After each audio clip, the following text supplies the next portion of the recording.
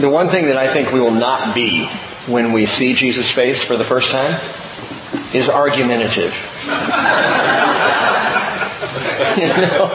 We're not going to look at Him and go, yeah, Lord, I know you said this, but why is it so hard to be pure in this world? Why is holiness something that we tend to attain to when we gather and worship, but during the week we tend to rationalize it away? When we see Him, we will have no other desire but to be holy as He is holy. We will be awestruck. We'll talk about that a bit tonight. We're going to pick up in verse 23 of Acts chapter 4, which says, when they had been released, that is Peter and John, they went to their own and reported all that the chief priests and the elders had said to them. Fresh off their 5-star overnight accommodations in a Jerusalem jail, followed by the threats of the religious leaders, now Peter and John are back with their own. And note that in verse 23, I think it's so beautiful and so valuable. It says that they went to their own. I have a lot of conversations with people about Bible translations, and sometimes they're like, what difference does it really make? I like the NIV. It's more readable than the NASB or the, KJV or the Who's It V, whatever. Does it really matter all that much? And in most cases, no, not necessarily, as long as it's about Jesus, and it's actually a translation as opposed to a paraphrase. You're probably going to know enough to be saved. All you got to really know is Jesus, right? The problem is that things get missed. One of the reasons why I chose years ago to teach out of the New American Standard Bible is because it is a word-for-word translation. And when you get a word-for-word translation, you get what was actually written. The nice thing also in the New American Standard Bible, along with the King James Version, is that any time a word is inserted that was not there in the original language, it's italicized. And so we have here italicized, when they had been released, they went to their own companions. But the word companions is not there. And I think without the word companions, it's far more precious. They went to their own. Now, stay with me. The Greek word there is idios, but it's not idiotus. Okay, like last week we were talking about idiotus being, foolish and unlearned and all of that. No, idios is where we get our word for idiosyncrasy.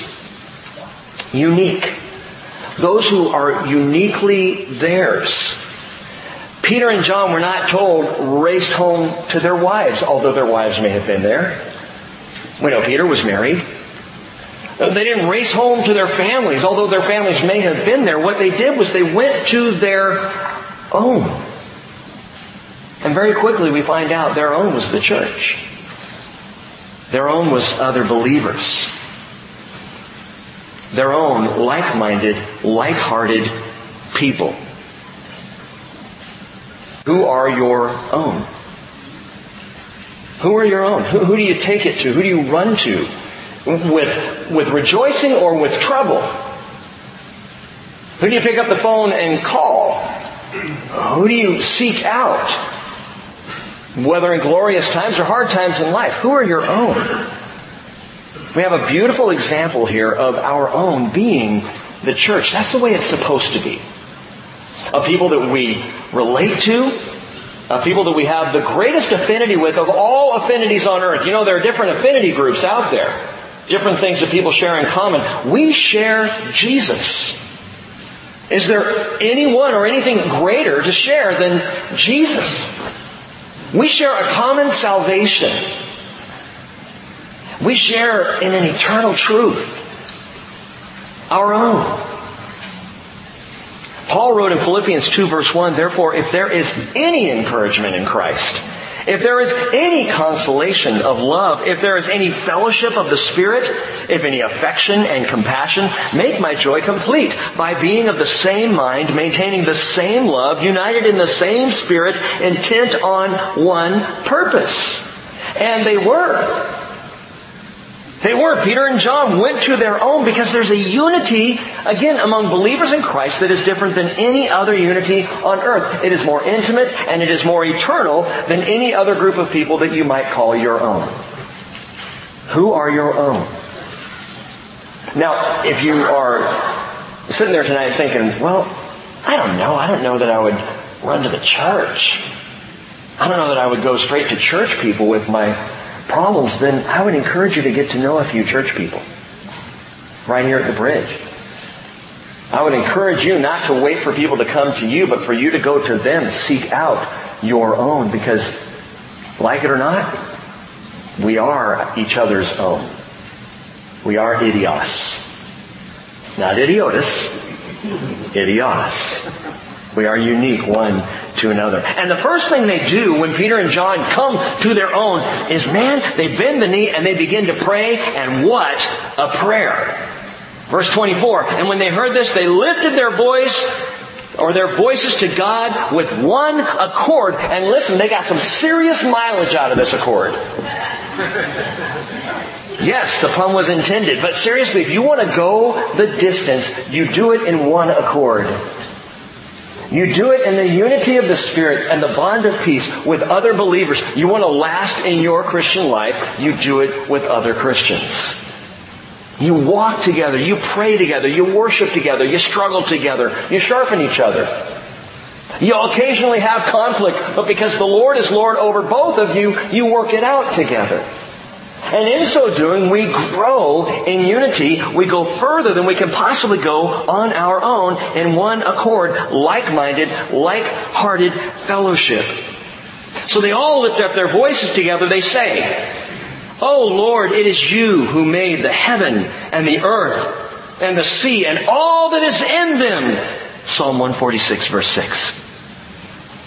"Who by the Holy Spirit through the mouth of our father David, your servant, said, why did the nations or the Gentiles rage?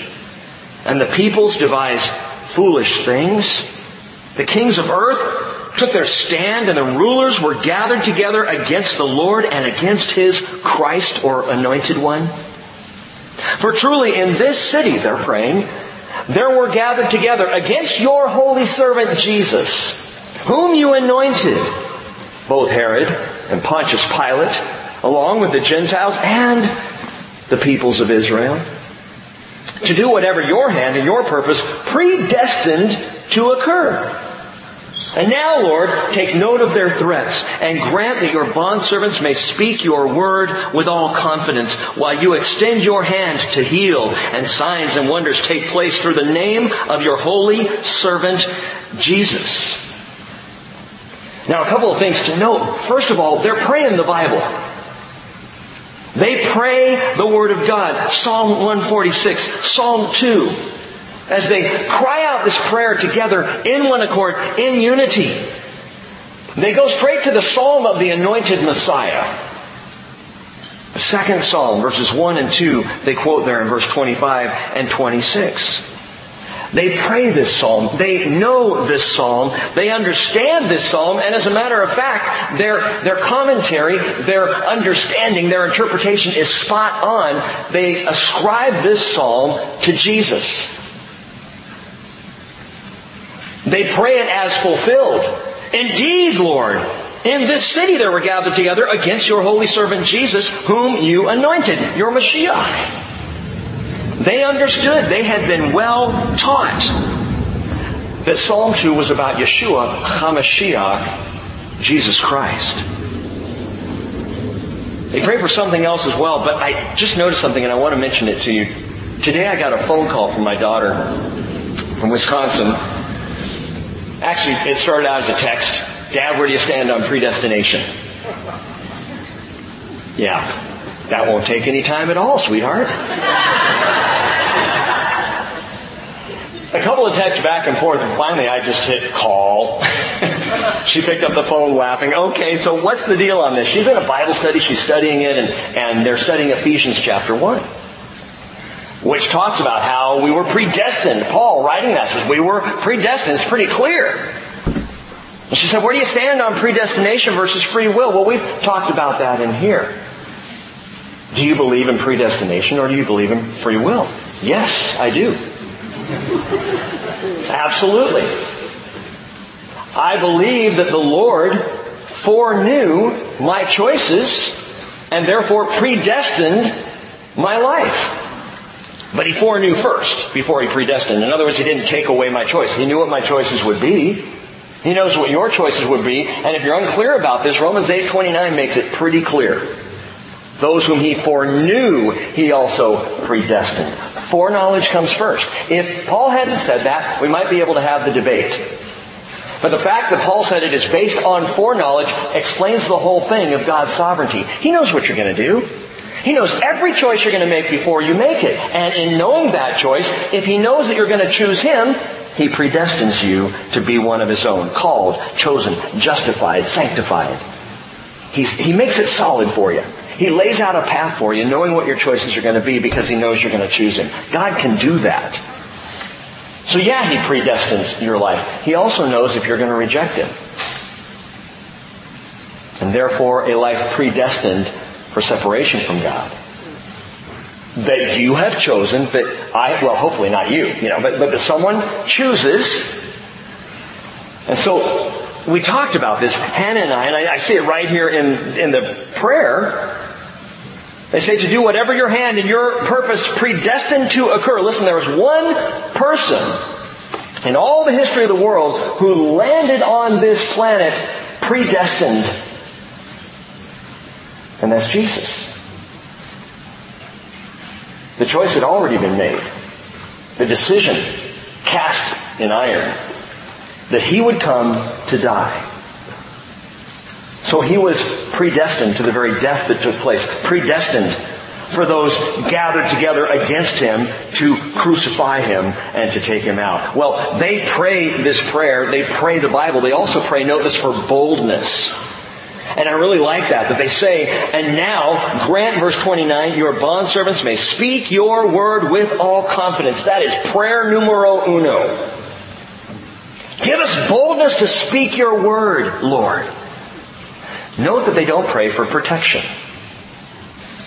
My, how different than the church of the last days. Oh God, protect us against all those out there who are coming against us. Hey, they don't pray for protection. They pray for boldness to face whatever threats may come. Don't protect us, Lord. Just allow us to be bold. And if we die in the battle, we die in the battle. And if we're harmed in any way, we're harmed in any way. But just give us confidence. Help us to be bold. It is not time, gang, for walls and hedges. As if a shrubbery could keep back Satan. It's time for shields and swords. And I'm talking about here at the end of the age. It is not time to cower. It is time for courage. It is time to go forth. It is time to take it to the enemy. Because you know where the enemy is? You know what the enemy has around him? Captives. And it is time for the church to go set those captives free. Not to be praying for protection, not hiding behind our walls, but out in the world, calling out the name of Jesus to anyone who will hear. And if we take flack for it, so be it. Lord, just make us bold.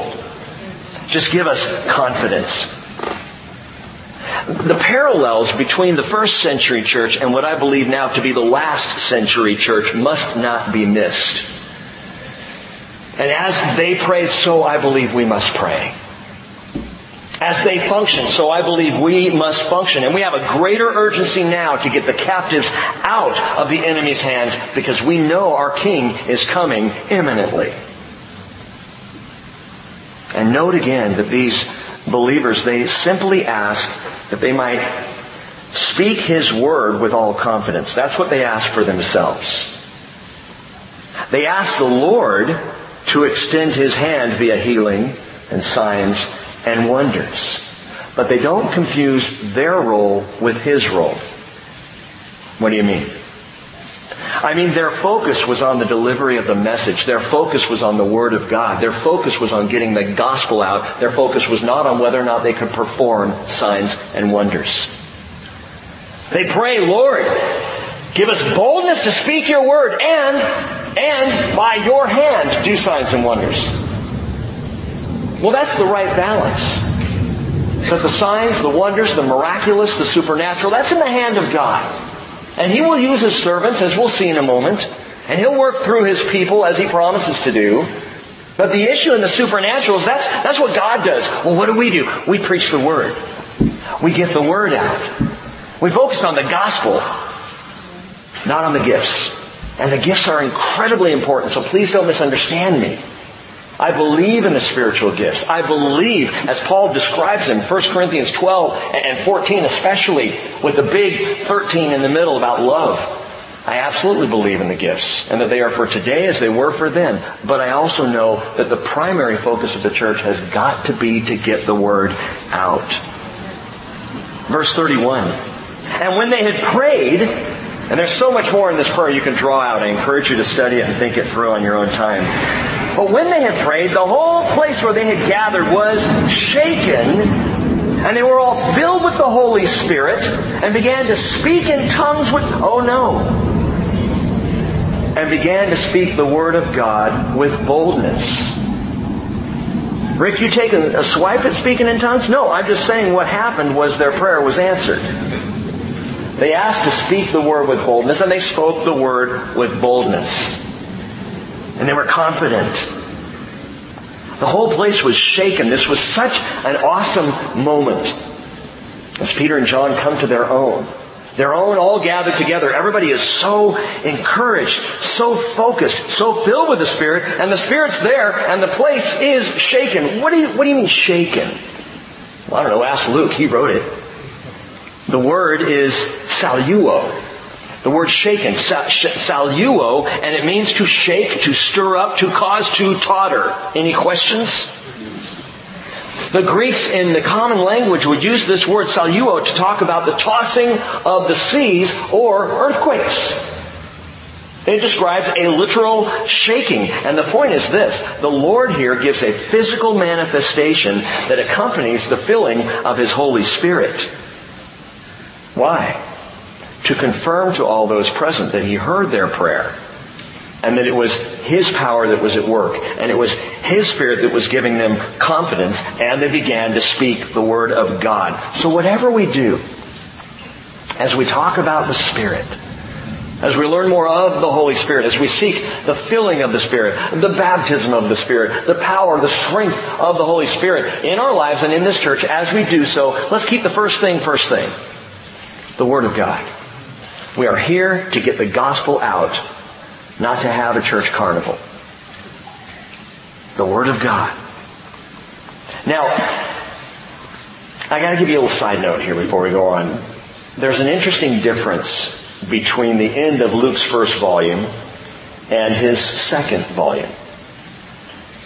In fact, it's the same difference between all the gospel accounts and the beginning of the church as recorded in Acts. And the difference is in how we see the person of Jesus. You know, in the Gospels, it was always Jesus there in the first person. Well, now we see Jesus in the first person in the Spirit. Primarily. Acts chapter 9, he'll show up. Once or twice more in the book. But primarily we see Jesus in the first person in the Holy Spirit. Spirit of Jesus, the Spirit of Christ. Now, in the book of Acts and forward on through the church age, believers speak to Jesus in the second person. That is, through prayer. Words directed to Jesus, talking to Him as we have already tonight. Now, they talk about Jesus in the third person as they spread the gospel of His kingdom, referring to Him. What I'm saying is, and maybe this is kind of obvious to you, but there's a significant reason for this. With few exceptions, there are less red letters in the book of Acts. But no less focus on Jesus as the Christ. No less focus than we've seen throughout the Hebrew Scriptures. Because in the scroll of the book, He said, "It is written of me." Because He said, you think that in these words that you have life, it is these that testify of me. So it's no less about Jesus, no less focused on Jesus. We don't leave Jesus behind now to focus on the church, because the church without Jesus is no church at all.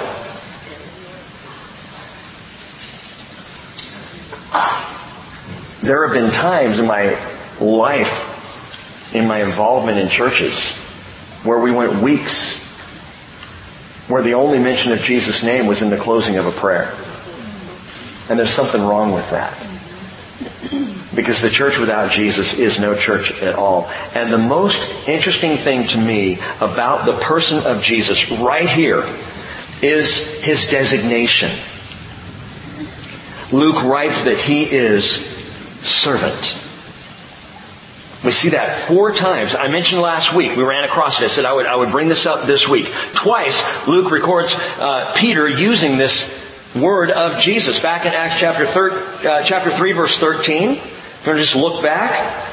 The God of Abraham, Isaac, and Jacob, the God of our fathers, has glorified His servant Jesus, the one whom you delivered and disowned in the presence of Pilate when he had decided to release Him. Skip down to verse 26 of chapter 3. For you first, God raised up His servant. There it is again. And sent Him to bless you by turning every one of you from your wicked ways. He's talking to Israel, talking to the Jewish people, and saying, to you first, His servant was sent. Twice, this designation for Jesus shows up in the believer's prayer. In verse 27 of chapter 4. Truly in this city there were gathered together against your holy servant, Jesus. And then again down in verse 30, we pray that you would extend your hand to heal and signs and wonders take place through the name of your holy servant, Jesus. This is so important, so stay with me on this. In verse 30, the King James Version translates this, thy holy child. Thy holy child, Jesus. And I gotta be honest, that has bugged me for years. I don't like that. Your holy child, Jesus. Why, Rick? You got a problem with Christmas? Besides, wasn't Jesus a child? Listen, not after the resurrection. The Jesus that I worship today is not a babe in a manger. The Jesus that we exalt in worship is glorified. He is resurrected. He is awesome. He is awe-inspiring. He is not a child. He is not a baby. Well, how come they translate it that way then? Well, because the word can mean that depending on the context. And that is not the context here. You would be hard-pressed to find anywhere in the Scriptures after His resurrection that Jesus is referred to as a baby. It's just not there. And the King James translation of thy holy child, again, we get why they do it, I guess. Well, no, I know. Because of the Roman Catholic Church. Because at the time of the King James translation, the child was a big deal. Mother and child. Madonna and baby. And so it's translated that way in the King James translation. I think the New American Standard Bible rightly translates this, your holy servant, your holy servant, your holy servant. Over and over and over, because even at Christmas, the birth that we celebrate is the birth of a resurrected King. We celebrate that He was born into the world, that the Word became flesh and dwelt among us. But as the Word became flesh, the Word also rose from the dead and is glorified. And this is the Jesus we worship. The one who came out of the manger and out of the tomb. He did not remain a child, and He did not resurrect as a baby. But servant. Servant is right on. By the way, when Jesus resurrected, it's interesting, Paul talks about the begottenness of Jesus in Acts chapter 13. Why don't you skip ahead there? Let's get a preview. Acts chapter 13, Paul does refer to Jesus as the begotten of God. But I point this out because of exactly what I'm saying, that even the begottenness of Jesus does not refer to His birth in Bethlehem. It refers to His resurrection from the tomb. Look at this, Acts chapter 13, down in verse 32. Paul says, we preach to you the good news of the promise made to the fathers, that God has fulfilled this promise to our children in that He raised up Jesus. As it is also written in the second psalm, you are my son, today I have begotten you. So now Paul is using the second psalm as the believer's prayed the second psalm. Obviously it's of great significance, talking about the anointed Messiah. But Paul goes on. Verse 34, as for the fact that He raised Him up from the dead, no longer to return to decay, He has spoken in this way, I will give you the holy and sure blessings of David. Paul says the begottenness of Jesus is the resurrection. Then in Psalm 2, where the Lord says, today you are my son, today I have begotten you, He's talking about the day of the resurrection, not the day of the birth. We serve a resurrected servant. And by the way, when the Quran claims that God is neither begotten nor does He beget, it is a denial of the resurrection of Jesus. It is not a denial of the virgin birth. It is a denial of the resurrection. Not that it matters, because it's a misnomer. Allah is no God. So I don't even know what they're talking about. Allah is not begotten, nor does He beget. Yeah, that's because Allah does not exist. So why then, going back to Acts 4, why does Luke use the word child? And my answer is he really doesn't. Because in the context, the Greek word here is pais. And pais means offspring. Pais is better translated servant. Thy pais, Jesus. In other places, the King James translation rightly translates this son. Because he is an offspring servant. Therefore a son in the house. The Son of God.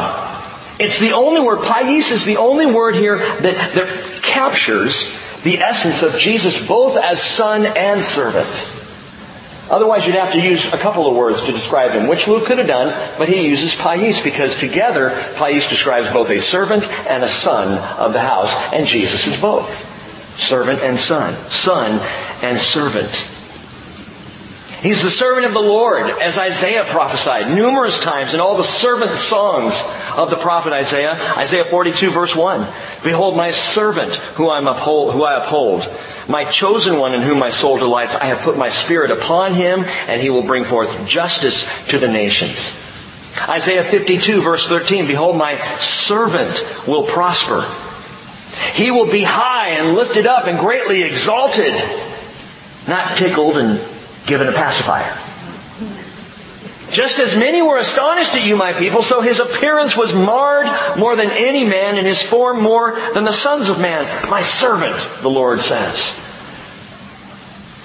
Isaiah 53:11.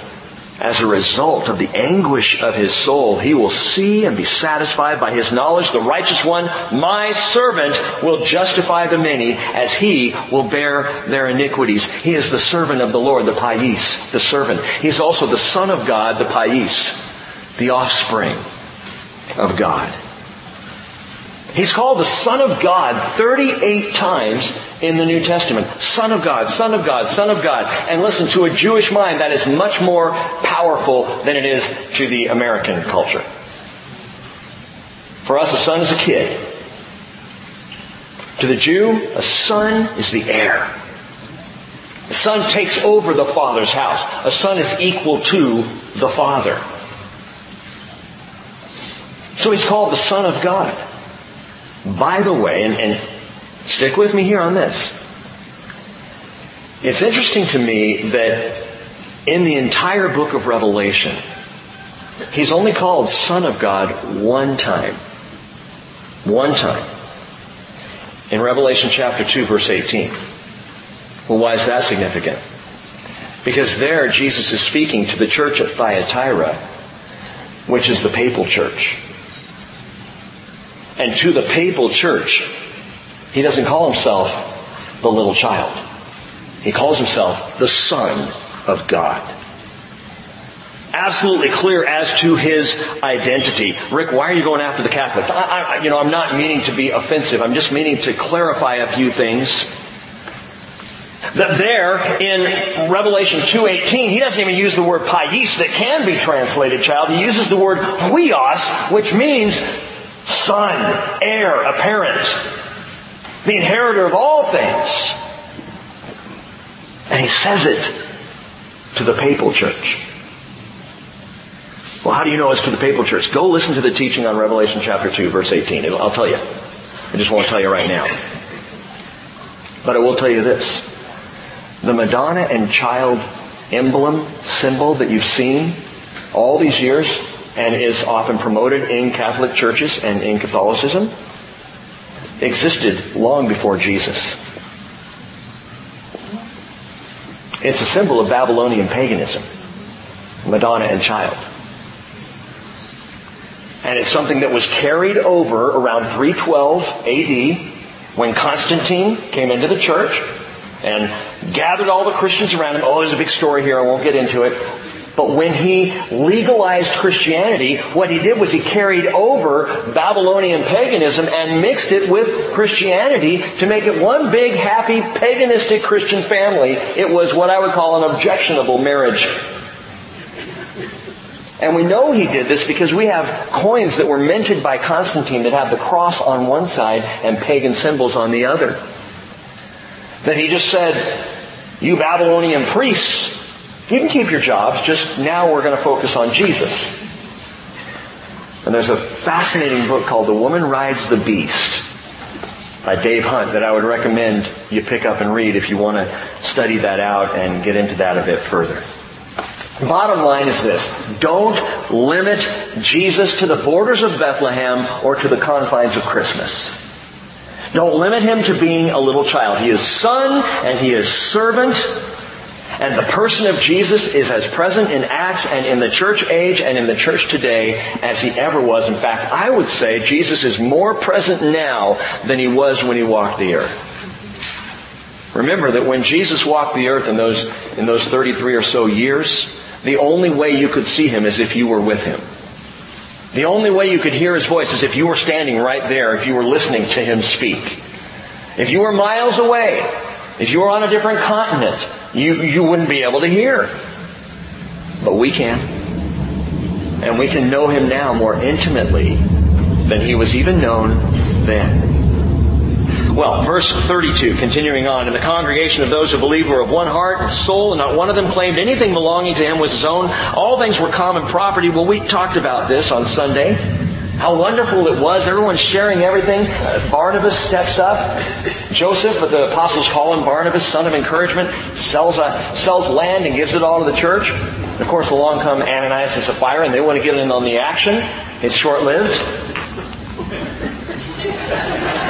They sell a property, they give most of it, some of it, not all of it, to the church, but they say they give all of it to the church. They lie to the church, they lie to the Holy Spirit, and we covered all of that on Sunday. And you might call that a dark chapter, briefly. You might, if it was a human decision for Ananias and Sapphira to be killed. But it wasn't. And it was one of the most significant things I believe God did in the early church. What, killed them? No. Purified his church. Had to happen. Verse 12. Picking up after all this fact, pick up in verse 11. And great fear came over the whole church and over all who heard of these things. Yeah, a bit terrifying. Ananias and Sapphira went down for what seemed like a little white lie. Not that big a deal. And again, I ask you the question, how big a deal will our little white lies be when we're face to face with Jesus? How big a deal will the little sins, the ones we sweep under the rug, they're not such a worry. Don't get all, moral on me. All that stuff, how big a deal is that going to be when we're standing in his presence? And why would we be any different today than we will then? Why not seek purity? Why not seek holiness? I'm totally getting ahead of myself. At the hands of the apostles, many signs and wonders were taking place among the people. They were all with one accord in Solomon's portico. That is, they're in the temple, gathering in the temple, meeting in the temple, worshiping in the temple. Teaching is going on in the temple. Can you imagine what the priests are thinking? In verse 13, none of the rest dared to associate with them. However, the people held them in high esteem. And again, we talked about that. Those who didn't dare associate were those who really didn't have a whole lot of faith anyway. They might have associated, if they could just kind of slide in on someone else's coattails, they could just kind of be part of the party but not give their lives to Jesus. They might have. But when they saw this happen, they were gone. They were back to the shadows. However, verse 14, all the more believers in the Lord, multitudes of men and women, were constantly added. To such an extent that they even carried the sick out into the streets and laid them on cots and pallets, so that when Peter came by, at least his shadow might fall on any one of them. Also, the people from the cities in the vicinity of Jerusalem were coming together, bringing people who were sick or afflicted with unclean spirits. And note this, they were all being healed, which means the shadow healing worked. Any question about, well, maybe they were just doing that and hoping that Peter's shadow would fall on them, but it really didn't do anything. No, they were all being healed. Peter would walk by, and his shadow would cause someone to rise up. Talk about a heady experience. Do you see why, perhaps, Jesus allowed Peter to go through the massive failure he did just before this? You see that now Peter's denials of Jesus, Peter's absolute betrayal of his Lord, how horrific that was important to the sanctification of this man, so that now, in these moments of amazing, godly power, he wouldn't turn around and start to claim credit. All he needed was to hear the rooster crow in the morning, and he would know, it's not me. It's not me. What an amazing alarm clock for Peter every day, that rooster. A little reminder that he was frail and fallible man. What's the deal with the shadow, though? I mean, was it magical? Were there magic crystals? Little rainbow sparks shooting out of it in the shade? Was there something? Listen, there's no substance to a shadow. There is no substance to a shadow. And I think it's marvelous that his shadow, as Peter walked by, people were getting healed when his shadow went over them, because there's no substance there. There's also no substance in religion. It's just the stuff of emptiness. And Paul describes religion this way, Colossians 2:17, things which are a mere shadow of that which is to come, but the substance belongs to Christ. Why were people getting healed when a substanceless shadow passed over them? Because the substance belonged to Christ. Because of the power of Jesus. But why the sudden uptick in supernatural activity? Prior to this, after the day of Pentecost, we saw one healing. The one little lame guy, right? Who starts inappropriately dancing in the temple. Doing his thing. Why just the one? And all of a sudden now, boom, it explodes. Massive healing. They're laying people out in the streets. They're getting healed. Amazing supernatural activity is taking place all over Jerusalem. Why now? Well, remember what we talked about on Sunday. What had just happened? Ananias and Sapphira sinned big time. God purified His church. There were two things in the atmosphere of the church right now that had not happened prior to this. What's that? Great fear and great purity. Great fear and great purity. The church is best cultivated with great power in the greenhouse of great fear and great purity. A church that fears the Lord, trembles in His presence, holds Him in highest esteem and awe, which, by the way, is why I spent so much time on Jesus as son and servant and not as child. The church that has great fear of the Lord and the church that has great purity will see the power. That's part of the problem in the church today in America. I believe why we don't see as much power, because the church is just not that pure. You want to see the power of the Spirit at work? You want to see the supernatural things they were seeing? Great fear, great purity. And I put this out to you. What does this mean for our own? our fellowship, the Bridge Christian Fellowship. What does this mean for us? If we would be like-minded, if we would be a like-hearted people, if we would see Jesus as the substance of our faith, then we must be a people of great fear and great purity. We must reject the religious game. Be a people who say, I don't do that kind of thing. I don't go to that kind of place. I don't think those thoughts because I fear the Lord too much. Because I want to live a pure life. Oh, you're such a goody two-shoes. Thank you! Man, it's time for the church to wear that as a badge of honor. Yeah, I'm a goody two-shoes. Because I want my Lord to be proud of me. And I serve an awesome God who is perfect. And even with all of my trying and all my pursuing holiness, I still know I'm not perfect. But I want to be. I want to be pure in the sight of the Lord. Keep your finger there and turn over to 1 Peter. 1 Peter, toward the end of your New Testaments, chapter 1, verse 14. Actually, let me begin in verse 13. 1 Peter 1:13. Now remember, Peter's writing this. Peter was there. Peter saw what happened when the church was purified. He saw how the Lord was able to work, how the Holy Spirit was unleashed supernaturally when the church was pure. And he writes in 1 Peter 1:13, therefore prepare your minds. Literally, gird up your loins. Get ready to run. Prepare your minds for action. Keep sober in spirit. Fix your hope completely on the grace to be brought to you at the revelation of Jesus Christ. As obedient children, he says, do not be conformed to the former lusts, which were yours in your ignorance. But like the Holy One who called you, be holy yourselves also in all your behavior. Because it's written, you shall be holy, for I am holy. If you address the Father as the Father, the one who impartially judges according to each one's work, conduct yourselves in fear during the time of your stay on earth. Holiness and fear. Great fear, great purity.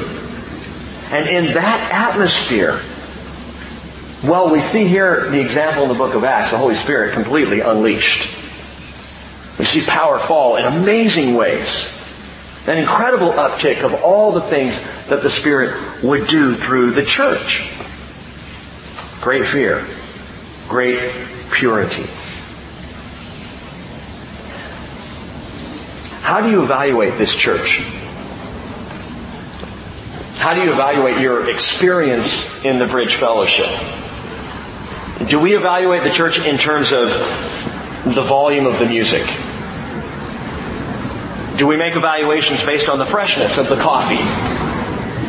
Or perhaps the number of laughs in a given teaching? See, I knew that wouldn't get anyone laughing right there. It's okay to laugh. And I hope we do lots, and I hope there's great joy. But do you evaluate the teaching based on how much you laughed that night? Rick was really funny, man. You got to go listen to it. What? I tell you, there's only one reason I'm ever funny. It's because I'm weird. It has nothing to do with the Word of God. It's just Rick being... Do we evaluate... Thank you. Just waiting for that amen. Do we evaluate this fellowship in terms of what other people are doing? Or what other people are saying? Or what other people are wearing? Or do we evaluate the Bridge Christian Fellowship in terms of the substance of Jesus here? And the holiness of God? And the purity of the people seeking after Him? Do we evaluate this church in terms of the simplicity of what we're doing? Man, there's not a lot going on there, but man, they're always talking about Jesus. And every time they're together, they're confessing and they're repenting and they're coming before the Lord and they're seeking Him. They're desiring His holiness. Here's the issue. Power flows best through purity. Strength is greater in simplicity. We gum it all up. But the Lord said in Isaiah 30 verse 15, thus says the Lord God, the Holy One of Israel, in repentance and rest you will be saved. In quietness and trust is your strength, but you were not willing. It came up today again in staff meeting. That is the push for programs and ideas. All kinds of things. EA, but you gotta... Is she here tonight? Okay, good. Let's talk about it. EA was in the front office, and the way she described it is this. She says, I'm getting more and more calls with more and more ideas for more and more programs, and I'm afraid if we open the door to one, it's just going to be a floodgate of all this stuff going on. What do I do with this? And I said, you tell those people we are not here for them.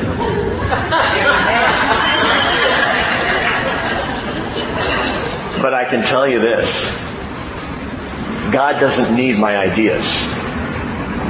God doesn't need me to rethink how to do church. God doesn't need a new paradigm. God doesn't need 50 new programs. And Brian, in staff meeting, showed us literally a program of a church. I won't mention which one. But it's a booklet that's like 40 pages of pictures and all the different things and activities and involvement and all this stuff. And they're doing a lot of really good things. But as my friend Jim Crouch would say, are they doing God things? And I was reminded today as we were talking about this, that where a church is simple, we know God's at work when things are happening. Where a church is complex, do we know He's at work, or is it just because the church has a lot to offer? In repentance and rest you will be saved. In quietness and trust is your strength. Where there is purity, there is power. Where there is simplicity, there is strength. And again, the believers back in Acts chapter 4, they didn't pray that they might be able to perform healings and signs and wonders. They prayed that all of that would be done by the hand of God. And I pray that we would see signs and wonders and miracles by the hand of God. What's the difference? When God does it, He gets the glory. When man does it, we get the glory. I don't want to see any of you doing something supernatural that elevates you or me. But by the hand of God. And for themselves, remember, they just simply ask for the boldness to speak His Word. And here in verses 12 through 16, that's exactly what's going on. They're speaking the Word boldly. Well, Rick, when I look at verses 12 through 16, I don't see a single mention of the speaking of His Word. So how can you say that they're speaking His Word boldly, at least in these few verses of Scripture? Because verse 14 tells us, and all the more believers in the Lord, multitudes of men and women were constantly added. And gang, miracles don't do that. The Word does that. The Word changes hearts. Miracles can get your attention. Again, as we talked about Sunday and last week, miracles are great attention getters, but only the Word of God, the Logos, the Word that God speaks into a heart, only that radically changes a heart. And true believers are coming to the Lord in droves. Miracles don't change hearts. If they did, then the high priest and all his associates would have gotten saved. But read on. Verse 17. The high priest rose up along with all his associates, that is the sect of the Sadducees, and they were filled with jealousy. Why? Because the Sadducees didn't believe in miracles. They're watching all this stuff happen. Think about that. This is actually kind of comical. Their entire theology left the miraculous out. They didn't believe in resurrection because that would be supernatural. They didn't believe in miracles at all. What do you do when something you refuse to believe is happening right in front of you? Well, I'm sorry, I just don't believe it. But that guy was lame and he's walking. Yeah, well, I just don't believe it. But you know he was lame. Yeah, I choose not to believe. I'll tell you what the Sadducees did. They tried to shut it down. And by the way, let that be a lesson to us. If things are taking place and if they don't fit our theology, that's what the church does, is shut it down. What do you mean, Rick? I mean, I am watching liberal Protestant churches right and left fall apart. Liberal Protestant churches today that are in the same boat with the Pharisees, no supernatural, no miracles, no hell, no heaven, no resurrection. Everything is whitewashed, everything is watered down, and there is no allowance for the work of the Holy Spirit. You could say that they're holding to a form of godliness while denying its power. And 2 Timothy 3:5 says, avoid such men as these. So the Sadducees, they're filled with jealousy. Verse 18, they laid hands on the apostles. Well, that's nice. And put them in jail.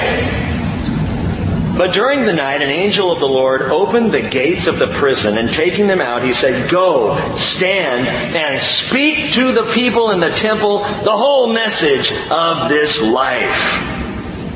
I really like that. The whole message of this life.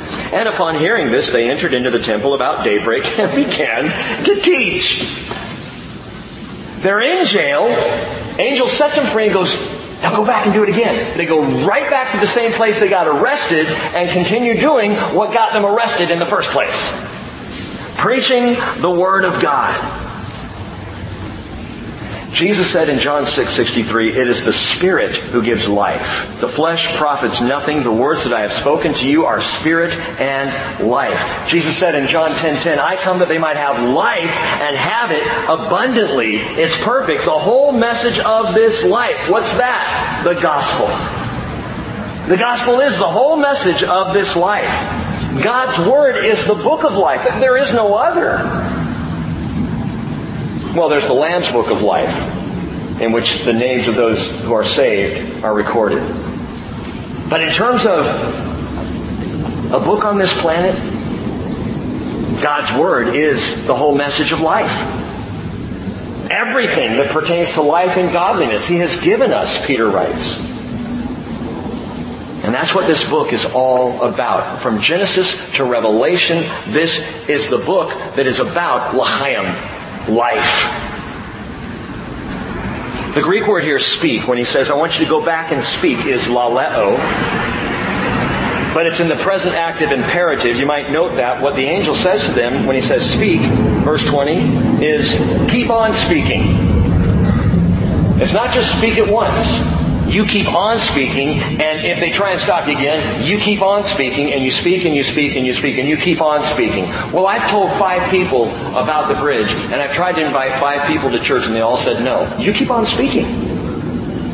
I've shared with at least a dozen people about Jesus, and they keep rejecting me every time I open my mouth. You keep on speaking. And as Peter and John said in Acts 4:20, we cannot stop speaking about what we have seen and heard.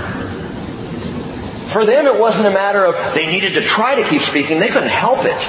They couldn't keep their mouths shut.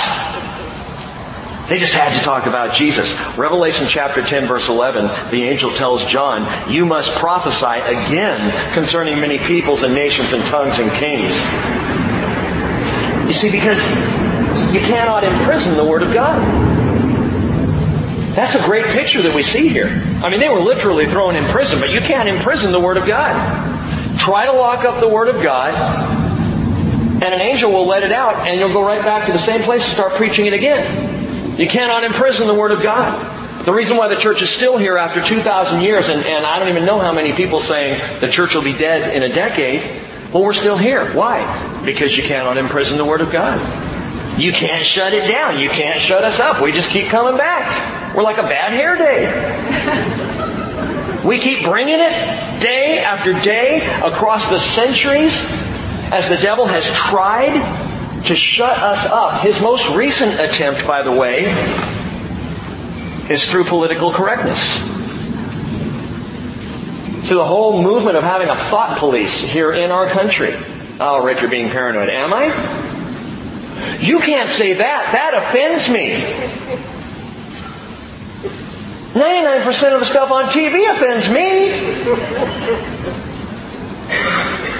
The Word cannot be shut down. Every time the devil thinks that he's locked up the Word of God, Jesus comes along and proclaims, Isaiah 61, liberty to captives and freedom to prisoners. And it just goes on and on and on. Verse 21 continuing, now when the high priest and his associates came, they called the council together. even all the senate of the sons of Israel, and sent orders to the prison house for them to be brought. But the officers who came did not find them in the prison. And they returned and reported back, saying, "Duh, I added that. We found the prison house locked quite securely and the guards standing at the doors, but when we opened up, we found no one inside."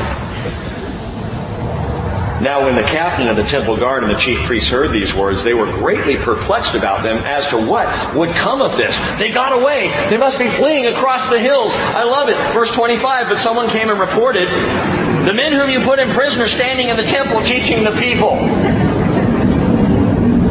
And then the captain went along with the officers and proceeded to bring them back without violence, for they were afraid of the people that they might be stoned. It's interesting, the first time they laid hands on them and threw them in prison. This time they went, "Excuse me, could you come with us? Could you accompany us, please, back?" Well, when they had brought them, they stood before them, verse 27, stood them before the council. The high priest questioned them, saying, "We gave you strict orders not to continue teaching in this name, and yet you have filled Jerusalem with your teaching." Isn't that great? "Oh, that it would be said of this fellowship, you have filled Oak Harbor and Anacortes with your teaching." It's Jesus, Jesus, Jesus. That's all we hear from you bridge people. Yeah. That's all they should hear from us. "And you intend to bring this man's blood upon us." Hey, that's exactly what they had asked for. Their own words. And I quote, Matthew 27:24, Pilate said, "I am innocent of this man's blood. See to that is, see to his death yourselves." And all the people said, "His blood shall be on us and our children." And here they have the audacity to say, "You intend to bring this man's blood on us?" Too late. You already have blood on your hands. The real sad thing is if the blood of Jesus was truly on them, they'd be purified and they would be pleased to hear the word that was being preached. If they would only come under the blood of Jesus, washed in the blood of Jesus. Well, verse 29, but Peter and the apostles answered, "We must obey God rather than men." You might want to underline that verse. That is the key to godly civil disobedience. I hope that it never comes to this, but in case it does, at least we will have talked about this. We must obey God rather than men. Which is simply to say, when the laws of man seek to supersede the laws of God, we go with the laws of God. If the laws of man seek to undermine, if the Supreme Court should, make a ruling about something that is unbiblical, where do you stand? I stand with the laws of God. I stand before a holy God, a pure and righteous God, who, by the way, would not be spending any time downtown New York right now, I don't think. I won't get into that. Verse 30. The God of our fathers raised up Jesus, Peter is speaking, and the apostles, whom you put to death by hanging him on a cross. He is the one whom God exalted to his right hand as a prince and savior to grant repentance to Israel and forgiveness of sins. You see what he's doing? I love this. The preaching begins with great conviction and translates into great compassion. Look, you crucified him, but he's all about forgiveness, man. You wronged him, but he's here for you. You did your worst to him, but he's back and he loves you and he wants to see you saved. That's what they're saying. And we, verse 32, are witnesses of these things, and the Holy Spirit. By the way, the translators add "so is," as if the Holy Spirit is a witness along with them. I think what they're saying is we're witnesses of these things and we're witnesses of the Holy Spirit. We are fully aware of the work that God is doing, that it is the Holy Spirit of the living God. We're witnesses of that too. Whom God has given to those who obey Him. Verse 33, but when they heard this, they were cut to the quick. Ever do that? I hate when I do that. You know, with the fingernail clippers, you just get too far in. Does that bother anybody else? That's not what it says. When they heard this, they're like, "Oh, no." They were pierced to the heart. That's what the language describes there. When they heard this, they were pierced to the heart and intended to kill them. See, the Word of God will cut both ways. The Word of God will pierce someone's heart and cause them to fall on their knees before God saying, "Save me, I'm a sinful man." And the Word of God will pierce the heart, will cut to the heart, and cause some to say, "I'm going to get you for this. I don't want any of that." You either see great humility or you see great anger. You see amazing reception or you see an absolute wall go up.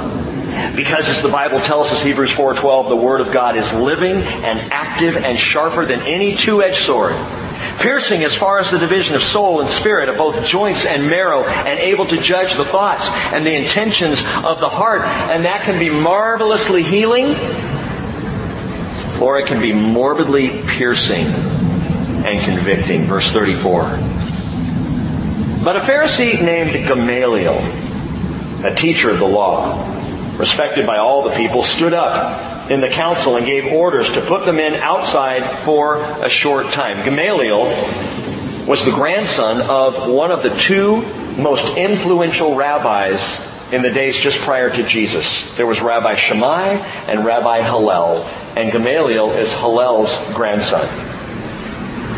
And it's interesting the stance that Gamaliel takes, because many have noted that Jesus' teachings, as a Jew interpreting the law, far more parallel the conservative views of Hillel than they do of Shammai. And so here's Hillel's grandson.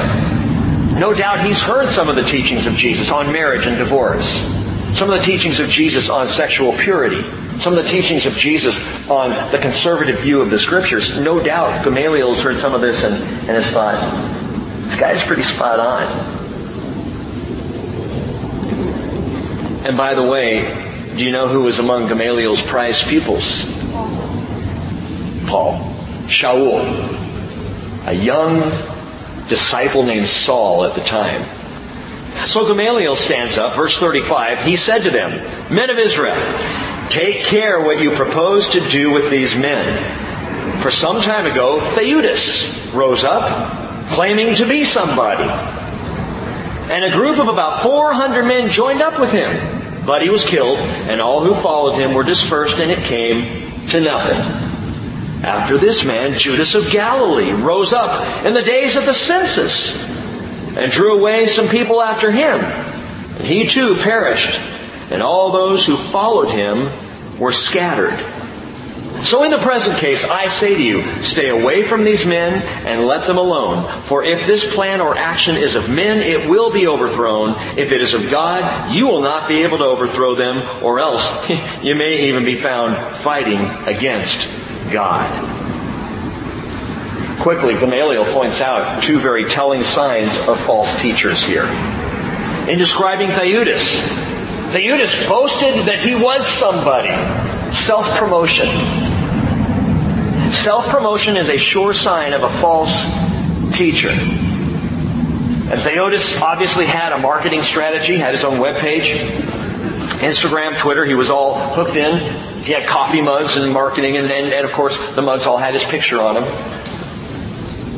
If you went to his church, his picture would be on the front of the bulletin. Theudas. And Peter said in 2 Timothy 2:18, speaking out arrogant words of vanity, they entice by fleshly desires, by sensuality, those who barely escape from the ones who live in error. They're fleshly. And the flesh is all about self. Watch out for the self-promoters.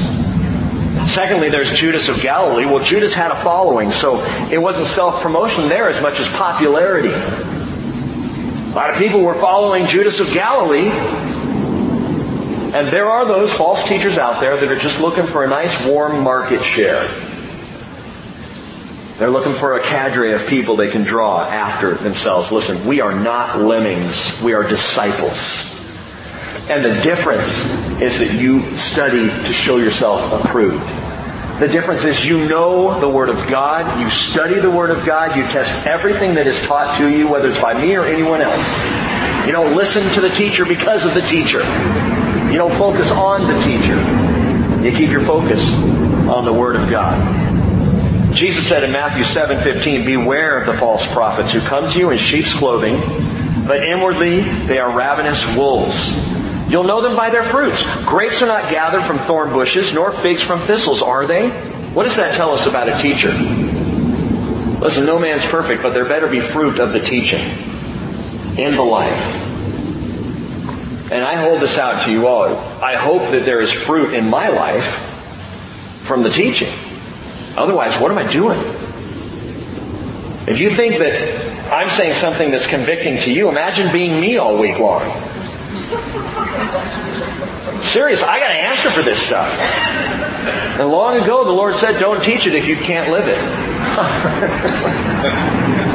I almost resigned that day. Every tree, Jesus says, Matthew 7:19, that does not bear good fruit is cut down and thrown into the fire. So then you will know them by their fruits. You look for the fruit. You listen for the teaching. You function as a disciple. That is, you are intent on knowing the Word that is preached and being sure that it is accurate and true to the Word of God. By the way, anyone remember Theudas? Anyone big fans of Judas of Galilee?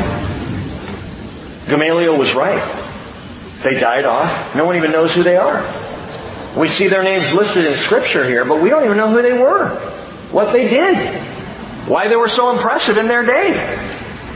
How many people know about Jesus of Nazareth? The teacher that we follow. You can't overthrow God. You cannot kill His church. I will build my church, Jesus says, and the gates of Hades will not overpower it. The church will not die. Verse 40. Well, they took His advice, and after calling the apostles in, they flogged them and ordered them not to speak in the name of Jesus, and then released them. Jesus told them it was coming. Mark 13, verse 9, "Be on your guard. They will deliver you to the courts, and you will be flogged in their synagogues, and you will stand before governors and kings for my sake as a testimony to them." You will be flogged. Well, what does that mean? It wasn't a slap on the hand. They were scourged. 39 lashes, the 40 lashes minus 1, with the flagellum. What happens here, and it's so quick and the verse is so short, and we're on to the next verse, that sometimes we miss that the apostles, Peter and John and all the guys, when they went back to their own this time, their backs would look an awful lot like the back of Jesus on the day of His crucifixion. Torn up. Flesh ripped. They didn't just get a slap on the hand. Verse 41. "So they went on their way from the presence of the council, weeping and crying and wimpy and... They went their way from the presence of the council rejoicing that they had been considered worthy to suffer shame for His name." I love that. Shame for the name. We got to be like Jesus today. Put that on, that salve. Yeah. We got to do what Jesus did. We now bear on our bodies, as Paul would later say, the brand marks of Jesus. And they rejoiced in it. And there's real joy in suffering shame for the name of Jesus. Any suffering you take in His name is cause for celebration. It's great joy. Peter says if you're reviled for the name of Christ, 1 Peter 4:14, you are blessed because the Spirit of glory and of God rests on you. Oh wait, now stop and think about that. You want to be filled with, baptized with the Holy Spirit, guess what it's going to bring? Suffering. You can rejoice for the Spirit of God is on you, and if the Spirit of God is on you, you can bank on it. You're going to suffer. You're going to be persecuted. You're going to take your lashes. And Peter says, but make sure, and I think this is a very wise word, make sure that none of you suffers as a murderer. So please take that to heart. or a thief, or an evildoer, or a troublesome meddler. But if as a Christian, he is not to be ashamed, but is to glorify God in His name. If you suffer for being idiotus, that's your fault. But if you suffer for the name, if there's shame for the name, praise the Lord. Hallelujah. Verse 42. And every day in the temple and from house to house, they kept right on teaching and preaching Jesus as the Christ. Stop speaking the name of Jesus. It's offensive. It's bigotry. It's hate speech. The gospel was preached everywhere. Everywhere they went, in the temple, the gospel was preached. House to house, the gospel was preached. Day and night, the gospel was preached. And 2,000 years later, we are the fruit of that labor. The apostles' teaching is still bearing fruit right now. Tonight, in your life, in mine. Because they were bold and confident. And they spoke the word of the Lord. What will be the fruit of our labor? The closer we get to the return of Jesus, the more I think about this. What will be the fruit of our labor?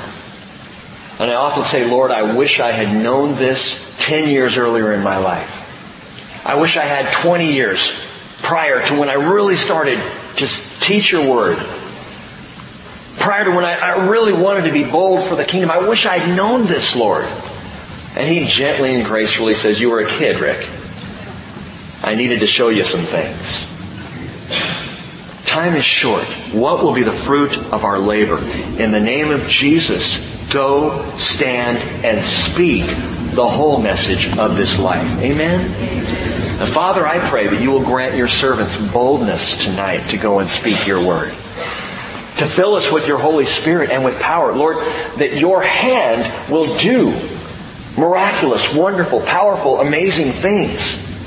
Things that can only be attributed to your glory, to your presence, to your work. Use your servants, but Father, in us and through us, what we pray is that you will give us boldness to speak the word. Boldness to share the gospel. Boldness like Peter and the apostles and all those of the first century, early on. Boldness to proclaim. So that we, like them, can say, we cannot stop speaking about what we have seen and heard. Father, I pray, bless your word to us tonight. Seed it deep in our hearts and cause it to bear fruit. In Jesus' name, amen.